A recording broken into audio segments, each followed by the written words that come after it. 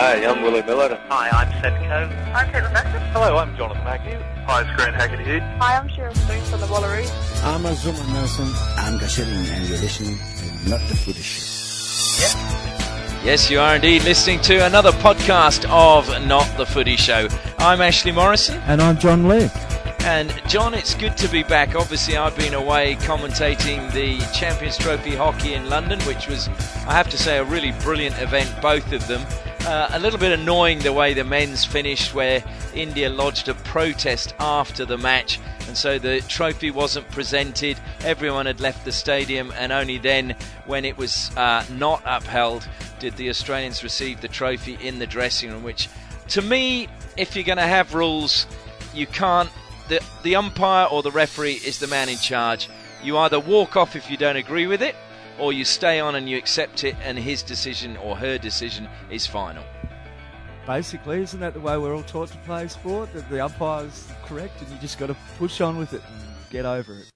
Well, it is indeed. Well, on this show, we're really looking forward to catching up with Bonita Mersiades. Now, she obviously was a whistleblower for the World Cup bids and Australia and Qatar and Russia and all of that. But she's got some really interesting views on where the game of football is going, where FIFA is going, and, maybe mistakes that were made with the FFA or things that can change in the future. And it's going to be a really interesting chat. It's a long chat with her, so John and I are not going to talk quite so much today. We've got a little bit to say, though. We do indeed. And first of all, I want to just touch on the Western Force and the sacking of Michael Foley. To me, well, I just find that unbelievable. 3 games to go. Let the guy see out the end of the season. And I think they actually got rid of the wrong man. If you look at the Western Force and the way they've played under Michael Foley, yes, this has been a very disappointing season. No doubt about that. If you look at it, though, the forward pack has been good. The pack has always been solid. The backs have been the problem. Some of that is the recruitment. They've signed, in my opinion, below par backs to be able to run the ball, pass the ball, etc. But also you have to look at the coaches, and I think the coaches for the back line haven't been up to the mark in what is required to be competitive at Super Rugby. And yet we now see them taking over. We've seen ill discipline over in Bloemfontein, and it seems to me that getting rid of Foley, the wheels have really come off. There are now issues with players with their contracts for next year. When you look at the results this season, they've had a couple of bad losses. They've been in a lot of games. They've been in a lot of games if they could have won, but, that last 5 or 10 minutes of the games cost them. They've had their bad losses have been no worse than the bad losses that the Brumbies have had. The Brumbies have been thrashed a couple of times. Well, the Rebels as well. The Waratahs have been flogged a couple of times, big-time floggings. Well, Australian teams have only won, I think it's 3 out of 22 games against New Zealand opposition. So it's across the board, Australia is not performing well. Yeah, but it seems the Western Force are the whipping boys for poor Australian performances in rugby. Yeah, look, I think that, again, it goes back to the calibre of some of the players. If you look at some of the players that have come to the Western Force, they were struggling to get games on the East Coast, or they were inexperienced to be able to get games on the East Coast. And they've come here, and it's that inexperience that has let them down. In crucial points in the games, they've made the wrong decisions. Now, that is a learning process, and that's why you have to stick with a coach. I think Michael Foley was getting them on the right path. I do think his backroom staff needed a revamp. I don't think he necessarily had the best coaches supporting him. That's my view.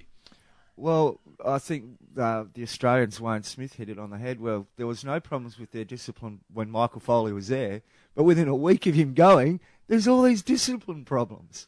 And that does say something. I mean, the big problem, and you talked about this off air, is they don't have huge publicity in this state. No. They are below the pecking order. If you look at rugby and you look at Perth Glory, they fall way down the pecking order behind a lot of other sports, because both of those, of course, are deemed as a threat to the AFL. And that's why, and let's be honest, both of the newspapers in this town are very, very strong AFL papers. And so they don't really want to push those two to the fore unless it is for a negative story. Is there anybody in the Perth media, sports media, that has a background in rugby? And when I meant played it or coached it or been involved in committees with rugby or clubs, is there anybody? Well, Nick Taylor at the West, yes, Okay. he has. He's been involved with clubs locally, served on the committees with them, and he is a rugby man. So I think that is fair. At least we've got one. Yeah. Because very often when I read some of the rugby stories, I must admit I don't read a lot of Nick's work because lots of other reasons, not because I don't like it, but anyway. Sometimes it's obvious that the guy doing the report doesn't know much about what he's writing about. Well, that's and less than me, and I don't know very much at all. And that is the sad thing with a lot of the reports in there, is that you could literally edit out, I reckon, about 10 paragraphs because there's nothing said in them. And then you get to the nitty-gritty, and often there is a mistake, or there's one technical term used that you know that this person actually doesn't understand the sport. And that is so frustrating. I also get a bit upset when I hear the Eastern States people talking about, it's no good persevering with a Western force because they've got this is an issue there and that's an issue and blah. And just about everything they pick up on applies to every other franchise in this country as well. I mean, Queensland, they're a rabble. They're terrible. Why are they terrible? If the Western Force are terrible, you can come up with some good reasons for it. Oh, we're not a rugby state, blah, blah. Why are Queensland terrible? But I think, John, you have to look at the whole Super Rugby thing. And this year, if you look at the crowds, they have been dreadful all across the board. And the problem is, I think that it's got too big. They went after the mighty dollar, making it Super 18s. The fact that you're now hearing from South Africa, 38 players are leaving South Africa at the end of the Super Rugby season to go and play in Japan and Europe because of the rand is so far down in the exchange rates that they can't make any money. So they're going to go to Europe. And you can't blame them for that. But now you have, 5, 6 franchises in South Africa. How are they going to support those? Obviously, there will be young players, and there are young players coming through, but their rugby will suffer, just as Australia's is suffering. And I think New Zealand is probably the only country where it won't suffer. It's a funny competition because it's a domestic competition that's played internationally. And it's not like the Heineken rugby in England, which is in Europe, which is country versus country at that level in some respects because they're all so close and all the rest of it. I can't fathom how they can proceed with this current setup the way that they do. I have to agree. I think Super 18 was a step too far, and as we've been saying, when it was Super 12s and all the way back then when the show was on air. What about the island nations? To me, the priority in this part of the world, ahead of Japan and ahead of Argentina, was to include the island nations. But of course, the island nations, if they become stronger, are going to be the biggest threat to the big teams or the big international teams around the world. And of course, that's not what World Rugby or the big teams want. I think if I was at the rugby board, the International Rugby Board... It's World Rugby now. World Rugby, oh God. I would be looking at it and saying to Argentina, you know what? It's your job to be generating interest and raising the standards of rugby in South America and maybe even North America. You guys have got to be playing against other South American and North American teams. That's where your super, inverted commas, your super rugby is going to be played, is within your continental area. And why can't the same be true of South Africa too? Why can't South Africa be in a competition with the Namibians and the Zimbabwe and the other countries in Africa that do play rugby and growing the sport that way? I mean, these extra players that are in South Africa, they can always go and play for the Zimbabwe. Well, you do have Zimbabweans playing in Super Rugby at the moment. Well, so they should be playing for a Zimbabwean side, not for a South African or a New Zealand. I hear what you're saying, John, but I think the structure that World Rugby has done, though, is that you have your first-tier nations, then comes your second tier, and a lot of these nations, particularly in South America, are regarded as your third tier. So they do play qualifiers for things like the Rugby World Cup, but they play against teams of an equal standing, and then they jump up a notch and go into the repechage to try and win their way through. And look, it's a tough one because the standard, as you say, from a South Africa Springboks to a Zimbabwe in today's standards would be massive. Yeah. I mean, if you look at Namibia when they played in the Rugby World Cup over here 2003, record score against them.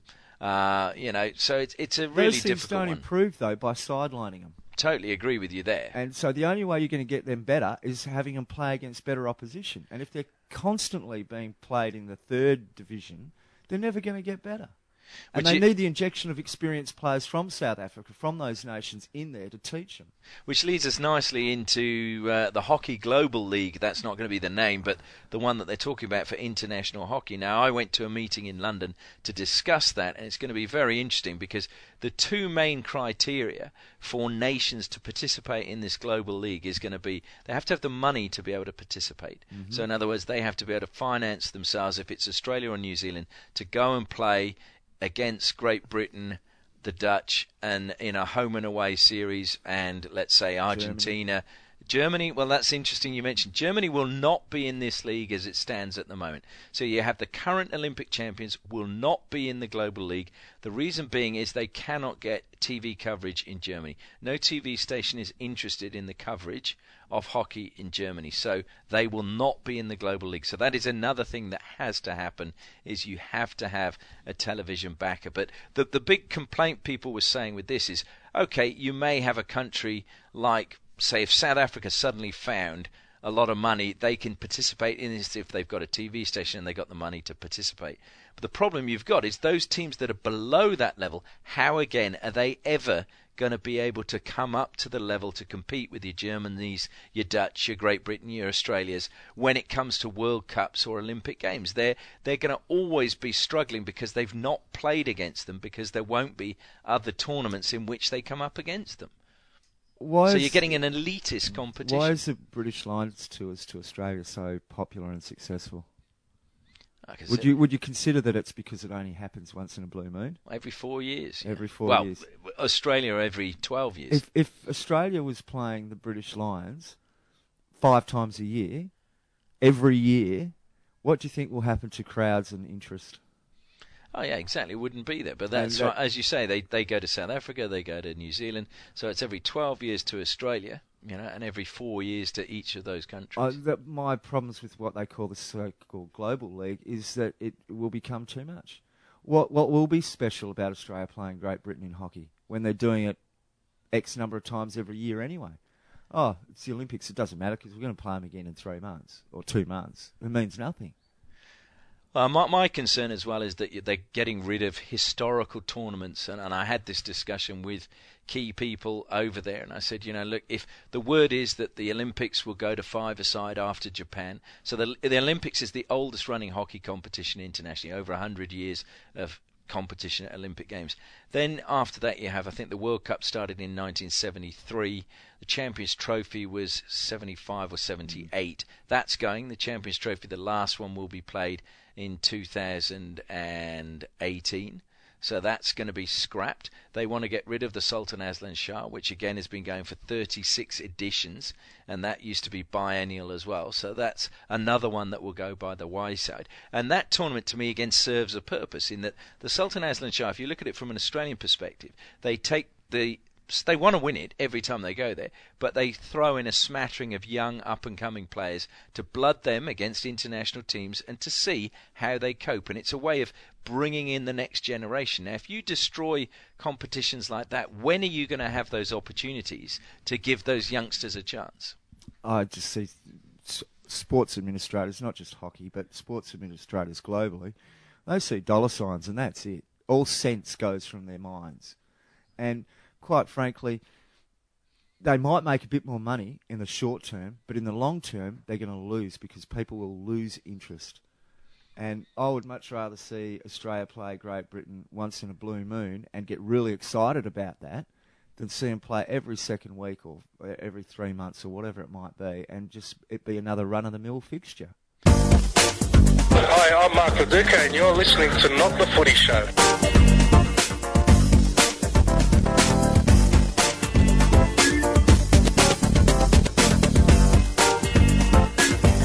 Football is a sport where I must admit I've found it very difficult to get excited. The Euros took place recently, and to me there was some really boring football play. There were some great games. It was great to see Iceland play. Good to see Wales successful as well. Is this a byproduct of tournament play, the boring nature of the football? I think it is, but I also think this, again, it goes back, this is my view, is there's so much money that teams are afraid to lose, that they're going out there now and it's a case of, we don't want to lose this game, we'll get a draw or we'll sneak a win. Whereas it used to be a lot more of the attitude was, well, if they score one, we can score three. But now it's like, well, if they score one, we're in a bit of trouble. How about this for a theory? You lose a point for every goal you concede. Well, it needs something. Or is that going to make it more defensive? Or do you get an extra point for goals scored? Is that the way to look at it? Well, that's what somebody else suggested, was that maybe you should bring in that for every goal you score, you get an extra point, which would make the pools much more interesting. Or a percentage of a point, like 0.2 of a point or whatever for every goal. Percentages, I was never good at maths, so please don't do percentages because I won't understand it. But anyway, it's probably time for us to talk to our guest on the podcast this time. And this is a very interesting lady who's been involved in football her whole life. And to be honest, it's probably kicked her in the teeth a little bit harder than it has most. Bonita Mersiades, welcome to Not the Footy Show. Thank you. Well, I suppose the first thing we should touch on is your love of football and the fact that the Matildas have qualified for Rio, and as a woman involved in football, that must make you very happy. But I would have thought you're a little bit disappointed that they've not had more investment in recent years. Well, there's a lot of questions there. Yes, I think it's fantastic that the Matildas are going to be in Rio. It's great to see that Australian football's going to be there, and it's the first time they've made it to the Olympics in a while, so it's fantastic that they're there. I think what it shows, though, is they've done so well and punched above their weight for so long that just a little bit more investment would make such a difference. Even the fact that now some of them are paid a decent sort of basic salary has made a difference to many of them, having spoken with some of them. I think if you could take that further in terms of sponsorship, support for the whole of the national team setup, they would perform even better. No, I'm sure they would. Now, you are coming to Perth and you're going to give a talk about why maybe football hasn't made the sort of inroads that it probably should have done in recent times with the birth of the FFA. But how do you feel it's travelling overall? I think overall it's terrific. What I'm saying is, in terms of where we started back in 1977, say, with the National Soccer League, the environment in which that was set up and what happened over the ensuing 27 years or so, and then what's happened over the past 13 years. It's very hard to compare 1977 with now, unless you've sort of been alive for a long time like me. But overall there's been substantial progress. But are there still things to be done and things to improve? Absolutely. And I think one of the big challenges that the sport still has is that it still struggles with what I will call the mainstream community. Yeah, we struggle over here in that with trying to give them as much respect as I can. The media and the people writing about the sport, they're not from a football background, and they don't engage the local people because they use the terminology, or they use the wrong terminology, which immediately gets people offside. People are very sensitive about that, and I think a lot of editors aren't prepared now to employ a specialist football writer, whereas they would for other sports. Yeah, I think that is one of the issues. I think that goes two ways as well. On the one hand, there are some things which we football fans should perhaps not be as sensitive about as we are at times, but we also, those who run our media departments in various, whether it be broadcasters or newspapers or online publications, should also recognise that this is a substantial world sport, and so it's important to get some of the terminology right, even the basic one. I heard one earlier this week on a commercial television station which talked about the score in the European Championship final, which said it was 1-0. And it was just, I happened to be in an area where it was sort of a group television, and even people who, in fact, one of the people there is a former rugby league player, and even he said 1 point, don't they know any better than that? So they're the sorts of little things which I think media could take greater care of. But the other thing I would always say about things like that is, if you're a young person and you're thinking of doing something like journalism at university, and you're interested in sports journalism, then do it. And if you love football, do it. I mean, the more people who get into that field, who love the game and know the game, grown up playing the game, the better. Bonita, you mentioned the term substantial international sport. I think that's what you said, but do you think sometimes the Australian people, and more specifically the media, don't understand the context that football is in a global sense? Because our role models in the major sports here only operate within a very small bubble of Australia. They don't really operate on that greater global context. Yeah, I think that's a really good question, and I'll give you 3 examples of people who have recognised how big the sport is, and they are the 3 CEOs of FFA. John O'Neill, Ben Buckley, David Gallop. Now, John O'Neill probably came from the most international sport other than ours of the football codes, and that's rugby. And even he said he couldn't believe how big this game was. I knew Ben Buckley, worked with him closely for a few years, and I know that he, it was just beyond, as an ex-AFL player, an ex-AFL executive, was beyond anything he had come across, I mean, from outside the relatively closeted world of AFL. And then even David Gallop, where rugby league has got a bit of an international presence, but only a small one. Everyone says that they can't believe how big it is. And you only have to go to something, I mean, putting aside the World Cup as a fan and seeing fans from at least 32 nations there, but go to something like a FIFA Congress when you've got 3 delegates from 211 countries, plus all the media pack that goes with them, plus all the people who work in and around FIFA and the 6 confederations. It's truly universal. It's truly huge. And we quote numbers such as there are 3 billion fans, and people, I don't think, have a concept of what 3 billion fans is. None of us have ever, unless Frank Lowy, none of us have ever got to count 3 billion of it. So, it's very true. And then, when a World Cup's on, I think, the figures are up to a cumulative total of 32 billion people. I mean, they're just extraordinary numbers, which it's, a bit like talking about a deficit or something. People don't understand it when it gets to a certain point.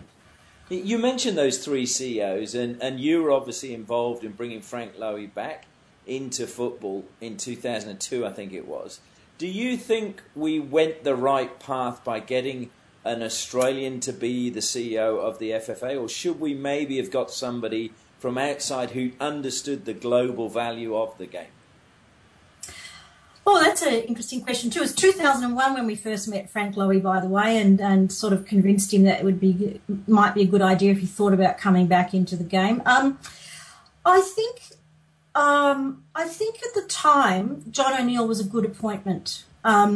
Because one of the things that needed to be, where there needed to be cut through was with the, and I use this term again, and I don't use it sort of loosely really, but it needed to be cut through with the mainstream community and people who understood that. So I think if we had brought in a person from whether they be from the UK or Europe or Asia or elsewhere from the football community, it would have been more of that, that's a WOG sport. That's not something that we play. So I think from that perspective, John O'Neill was the right sort of person. And it certainly needed someone at the time who didn't come from the sport at all locally, because you needed to get rid of the baggage that was around it. If we look at your time with the FFA, I mean, you went in there obviously passionate about the game. Everyone knows you grew up loving the game. You've played it. You've been a soccer mum. I think I saw you describe yourself at some point, and then you've worked in the media side as well. How did you find your time there? Was it everything you expected it to be, or did it obviously the outcome, I'm sure, was extremely disappointing? I think the great mistake strategically for Australia was trying for that World Cup bid at the time, using taxpayers' money and in an environment where it was well known that FIFA was shonky. And so therefore the decision was never going to be made on the basis of evidence or merit. And I think, from that, if you accept that as the basic premise, then I think that part of my time at FFA, putting aside what happened to me personally, but just I think it was a period in which the game sort of stood still because so much else didn't happen that should have been happening. And, you've got the for instance, really rather dramatic resignation of Archie Fraser, for example, who was head of the A-League at the time, who said he couldn't get any decisions made because everything was sitting in an in-tray in the CEO's office. And that's absolutely true, because the CEO was taken off with the World Cup bid and didn't do anything else, and he wasn't a person who had sort of learnt Delegation 101 at the time. I'm sure he's moved on since then. So I think that made it difficult. But, having said that, if you're a football person and you love your football and, as you said, have grown up with it and played it and put up nets on a Saturday morning in -7 degrees in Canberra and things like that, yeah, so it was a great place to have the opportunity to make a difference, yeah. The one thing I find hard is obviously with the whole, how do we describe it, the blowout of the World Cup bids and the Qatar bid and the Russia bid and all of that. There were only 2 women that were singled out by Judge Eckhart, and you were one of them, and the other was Phaedra Al-Majid. I mean, do you think, again, that was a deliberate ploy because it's like almost that still male bastion? We know, I think Sepp Blatter was actually a bit of a male chauvinist. Do you think, again, it was a case of putting the women in their place, or we can sacrifice you? I think it was certainly in the case of the Garcia-Eckert reports a case of putting women in their place. I mean, if you look at the time, we were the only 2 people who basically put up our hands, and from very different perspectives, but we'd basically put up our hands and said there's something very wrong here. Not just in terms of the decisionary Qatar, but also Russia. But as I kept saying for some time, in terms of the whole process, in terms of the bid process itself. And what does FIFA do traditionally when people dare to question it is that there is a strong culture of silence and a strong culture of intimidation, and that's precisely what they did. I can't talk about some of the things that they've done to me or even to Phaedra, but they went to extraordinary lengths to intimidate us. And then when they sort of came out with that Eckert report and wrote what they did about each of us, which was slightly different, I think they sort of expected that we would go into a corner and curl up and die and never be seen or heard of again.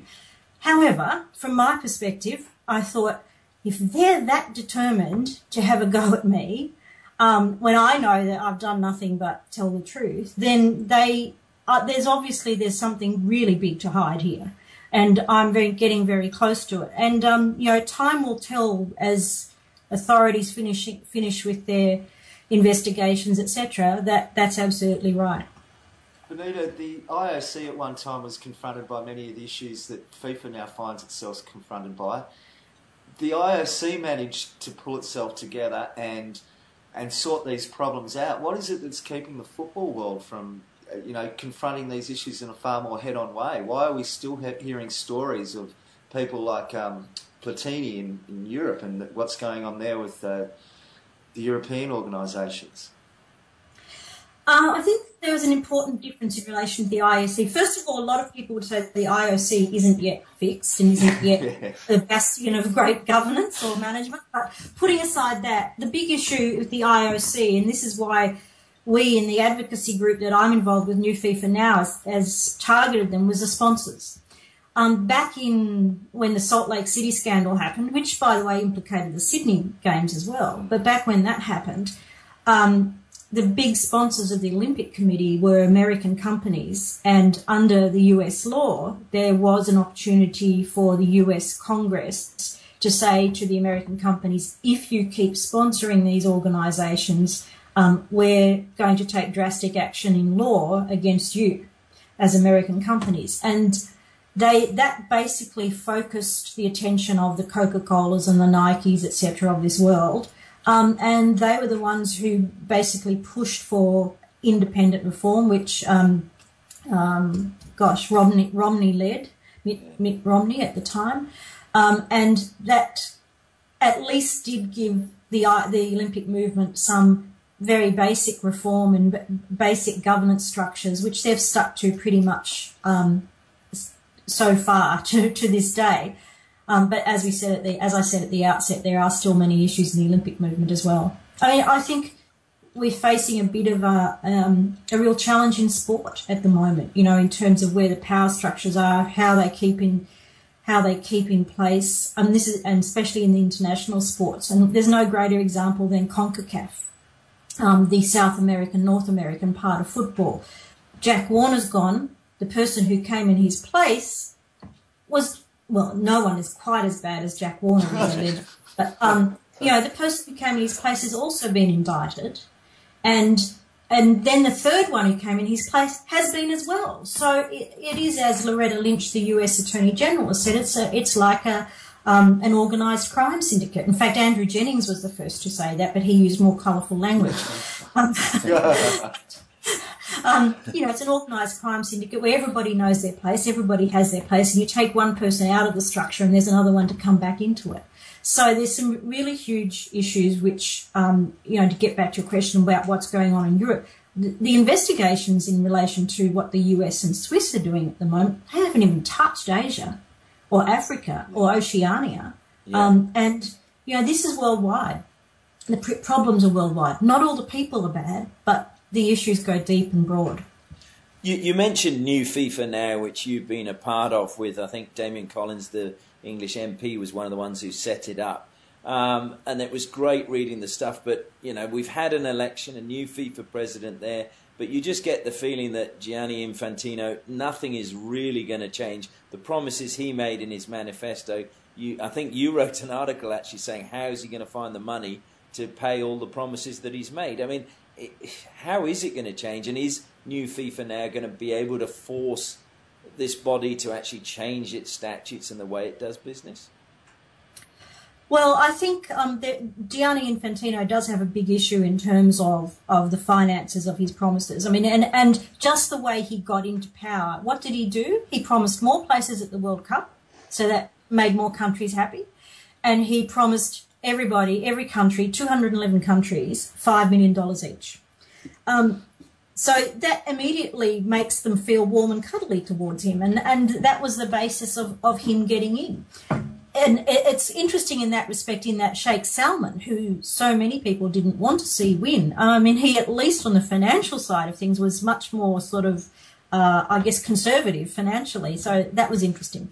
In terms of what New FIFA Now will continue to do, we try to, and we've done this all along. We, very early on when we were established, we wrote to Blatter, we wrote to Valka, we wrote to them and sought to meet with them and talk about what we saw as some of the key issues. We, in fact, have sent off a letter today to Fatma Samoura, the new Secretary General, because we try to give these people an opportunity to get it right. Likewise with Infantino. But, we're now up to day 137 of his time in charge, and he still hasn't got a salary. I mean, the man's got 4 children and a wife. What are they doing? He found an offer of $2 million US dollars, quote, insulting. He came in on a promise that his salary would be known, because this isn't a private organisation run by private individuals. It is an organisation that runs a world sport that's important to 3 billion people, as I said. So we should know what his salary is. We know what the President of the United States earns. We know what Malcolm Turnbull earns, but we don't know what the President of FIFA earns. And a day 137 into his job, he still apparently isn't getting paid. So, I mean, that's just it's not minor, but that's just one small thing. But an important one and an important symbol of some of the things they could start to address. What will we do? Continue what we've been doing. I mean, we give them some time to get into a new role. That's only fair. You look at, we've already looked at what he's done in his first 100 days, and that wasn't much. He lost a few key people. A few people resigned. Even Fatma Samoura cannot question her credentials, her experience, and it's fantastic as a matter of principle to see a woman in the role.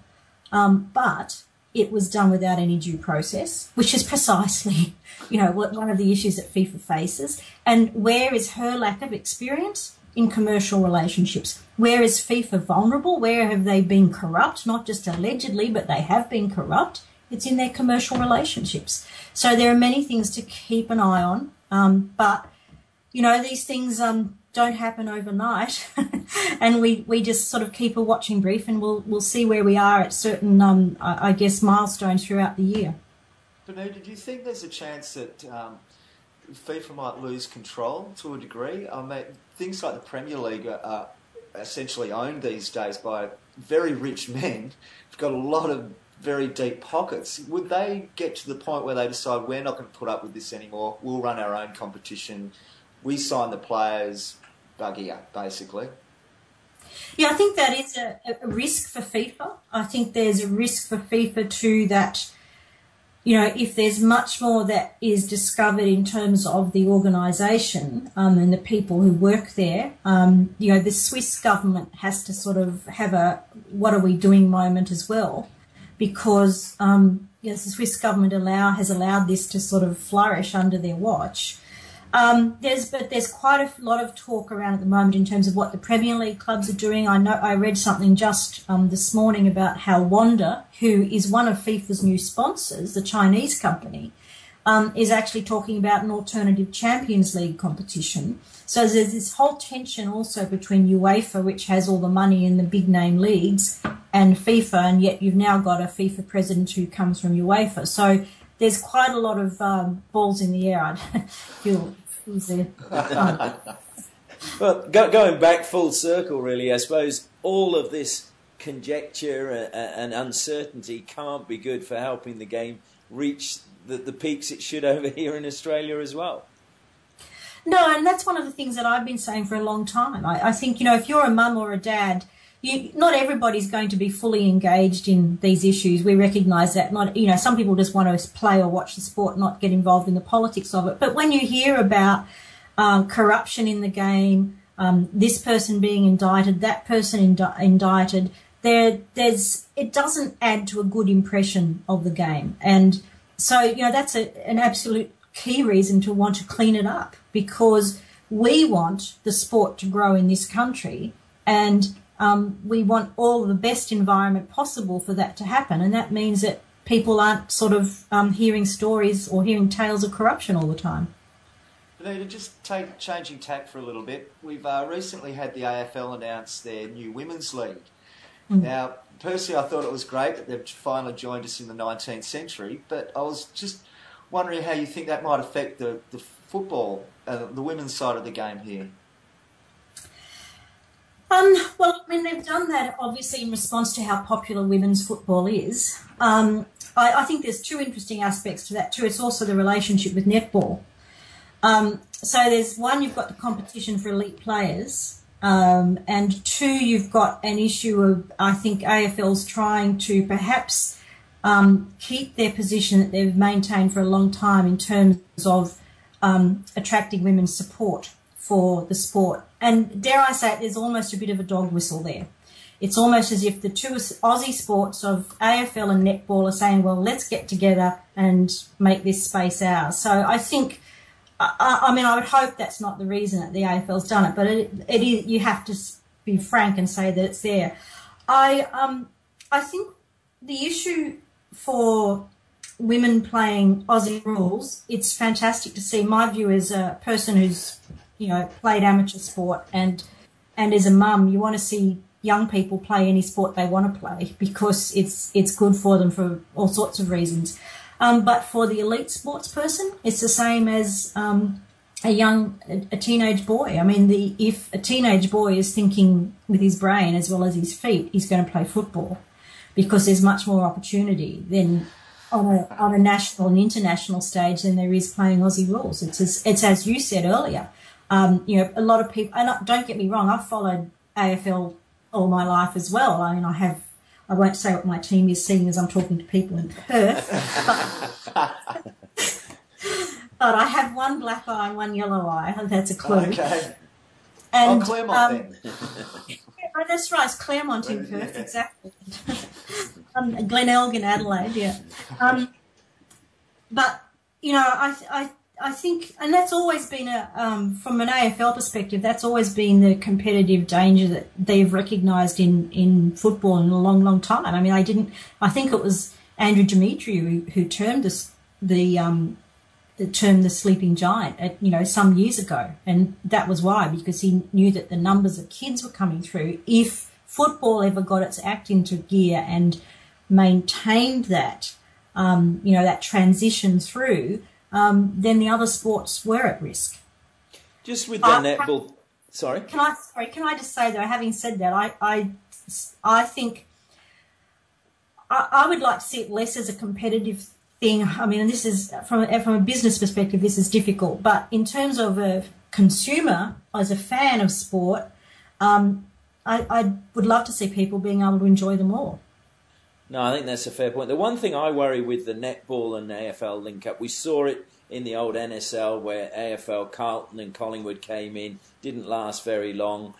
I think, yes, I know there are traditionally in Europe and in South America clubs that have been built around a whole sporting body, or in that there's tennis courts, there's been cricket clubs and football clubs all linked together. It's not really been the way over here, and I worry that their core business is AFL, and are they going to be able to support and sustain the netball teams to the level that is required, or is, when things get tough, is their focus going to shift back to the core, which is the AFL club?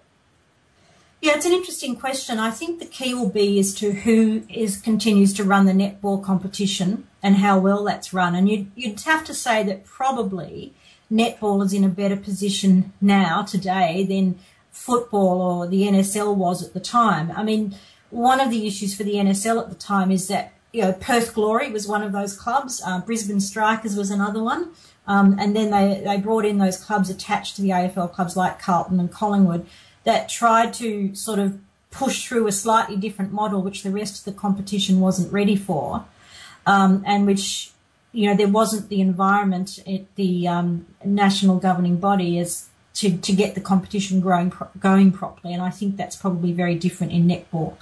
And I would also think that, 20 years on or so, AFL's probably learned lessons from that. They probably have. Well, Bonita, it's been wonderful catching up with you now, and we look forward to catching up with you when you come over to Perth and give your talk on, I think it's the 25th, isn't it? Yes, it is. Yeah, I'm looking forward to it also. But thanks so much for your time today. That's a pleasure. Thank you. Hi, I'm Zocco Callets, and you're listening to Not the Footy Show.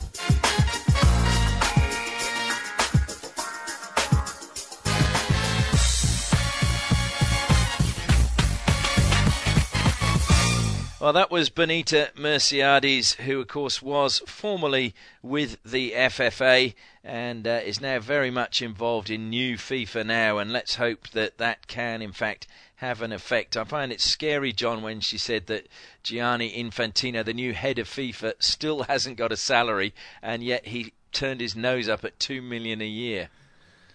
Yeah, well, I mean, I feel a bit for Bonita because she's the one. When you spend millions of dollars doing a report into corruption and you come out with, the person that told us about the corruption is the corrupt one, there's something smelly going on there. Well, I think the other thing that you have to admire with Bonita is that I believe it's been 5 years since she was shown the door by Frank Lowy. It wasn't done at the FFA offices, it was done at his Westfield offices. She was not allowed back to the FFA offices to empty her desk, and she's not been given a job in Australia since because they did such a smear campaign on her, saying that she was a bad person and all of that. I think listening to her there, she doesn't sound a bad person to me. She just sounds like an honest person who wants the best for the game of football. Well, she was given the opportunity, and she's had plenty of opportunities to sink the boot in if she wants, and she appears not to be wanting to do that. She just wants things to get better. It's not about, bringing someone down. It's about making the whole thing much better for everybody else. And we should mention, of course, that she is going to be talking at the Game Sports Bar on Monday, the 25th of July at 7:30. It's called A Game for Garlic Eaters, and it is free entry at the Game Sports Bar. It's part of the Australian Society of Sports History, but do urge as many people as possible to get down there. If you've got a question for Bonita, I'm sure she'll answer it, but it should be a really fascinating night. So that's the Game Sports Bar, Monday, the 25th of July, 7:30. And it's free of charge to get in. Just a little quick one. Hoggy, he's gone. He's not going to be at the Scorchers. What are the Scorchers fans going to do this year with no Brad? Well, it is a blow, and I believe... Is it? Well, it's funny. I think people will be very disappointed because he's such a character. Yeah, that's correct. And let's be honest, T20 is not serious cricket. It's all about entertainment. He's an entertainer. There is that. I mean, everything comes to an end sooner or later. I think even Hoggy said that. Everything comes to an end sooner or later. He's, 45, 46, 45? Is it a shock that a 45-year-old might not be playing for your sporting team anymore? I believe it's a shock for the Scorchers, who didn't see it coming, but I believe that it was that arrogance of assuming that he would sign and delaying on the discussions with him is why he left.